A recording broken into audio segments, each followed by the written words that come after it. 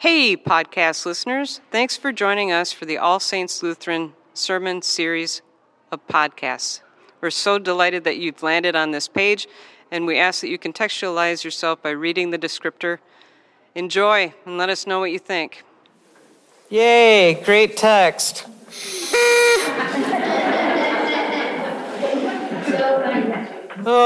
There's nothing like going to singing away in the manger to becoming a refugee because an authoritarian murderer is after your child in just a handful of verses in Matthew. It's sort of like getting whiplash, isn't it? It can make our head spin. As I was thinking about the gospel lesson, I was reminded of a word from On Being by an article written by Krista Tippett.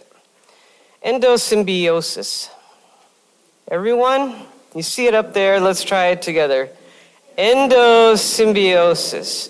Now, don't ask me what that sermon title was in 2 weeks from now. If you want to know, just write it down now. Endo, or endon, means within. Syn, or sim, means together. Biosis means living. So within, together, living. It means organisms living inside of other organisms, or, as Krista put it, life together.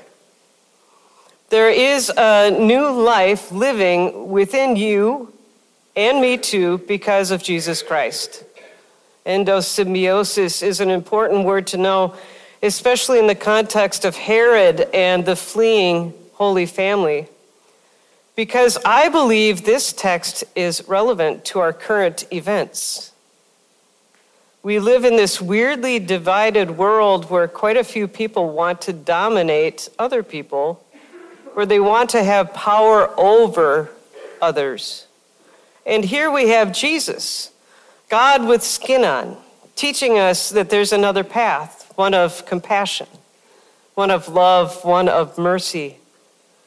Lynn Margulis said, "Life did not take over the world by combat, but rather by networking."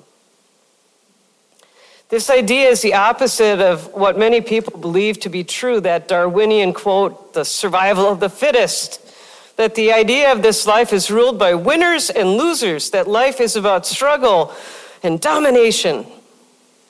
But I don't buy that. Endosymbiosis points at a deeper, radical, collaborative creativity at the heart of evolution. And it reframes the very meaning of the phrase that I use all the time around here. What does our life together look like? Again, Krista said, cooperation is our superpower, not struggle. And isn't this what Jesus taught us again and again and again? Life is not about dominating over others. It's about having dominion with one another, a word that means to care for and to nurture. Life, as Jesus taught us, is about abundance, not about scarcity. Endosymbiosis, within, together, living. I believe that we are called to use the power within ourselves to walk alongside people. In other words, to have power with others, to empower each other, to care for and to nurture every person that we come across. I mean, think about Jesus' first sermon in the Gospel of St. Luke.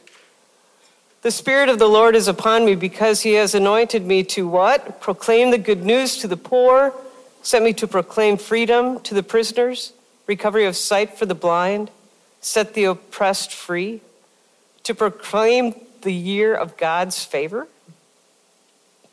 Now, doesn't this stand in sharp contrast to Herod, who had the power to kill all the boys in Bethlehem that were born since the star of wonder, star of light, appeared? Herod wanted to secure his seat on the throne, his ability to have power over everyone, which is why Rachel's cry and the quote is included in this text today. Rachel is often considered as one of the mothers of Israel. By quoting Jeremiah 31:15, Matthew is connecting a time of intense loss, like the massacre told here, to the death and departure of Israel's children during the Babylonian captivity back in 586 BC.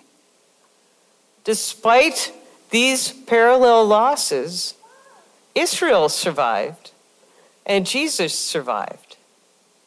Jesus, King of the Jews, turned authoritarianism upside down and created a true sense of life together, of community, of caring for those who are oppressed, imprisoned, poor, and all who lack the vision of compassion. Finally, I want to highlight one more red thread that floats through the first couple of chapters of the Gospel according to St. Matthew. It's the presence of angels. Did you see that they showed up in Isaiah as well? Now, these angels, they keep showing up all over the place, especially in the Gospel of Matthew. They show up to Mary, Elizabeth, possibly the Magi, albeit in a dream, and to Joseph, not once, but twice. Angels from the realms of glory announcing the Messiah's birth to the shepherds. You know, those guys, the ones on the edge of the society. And angels show up again in chapter 4 when they attend to Jesus in the wilderness. While this might seem like an odd turn to mention, I believe that those angels empowered all those who I just mentioned to be bold and to proclaim that the Messiah has arrived and will change the kingdom into a kindom, where we can all begin to recognize each other as God's beloved children. It's my hope that you will all be empowered to go and do likewise, to do what we do best here, to create life together, a healthy community, to continue to share the good news of Jesus Christ by showing up, doing good, and being kind. That's the reason of our life together as a community of faith. And it's a reminder of this new life that we've already been given again and again and again, not just on Christmas, not just on New Year's, but every single day of your life.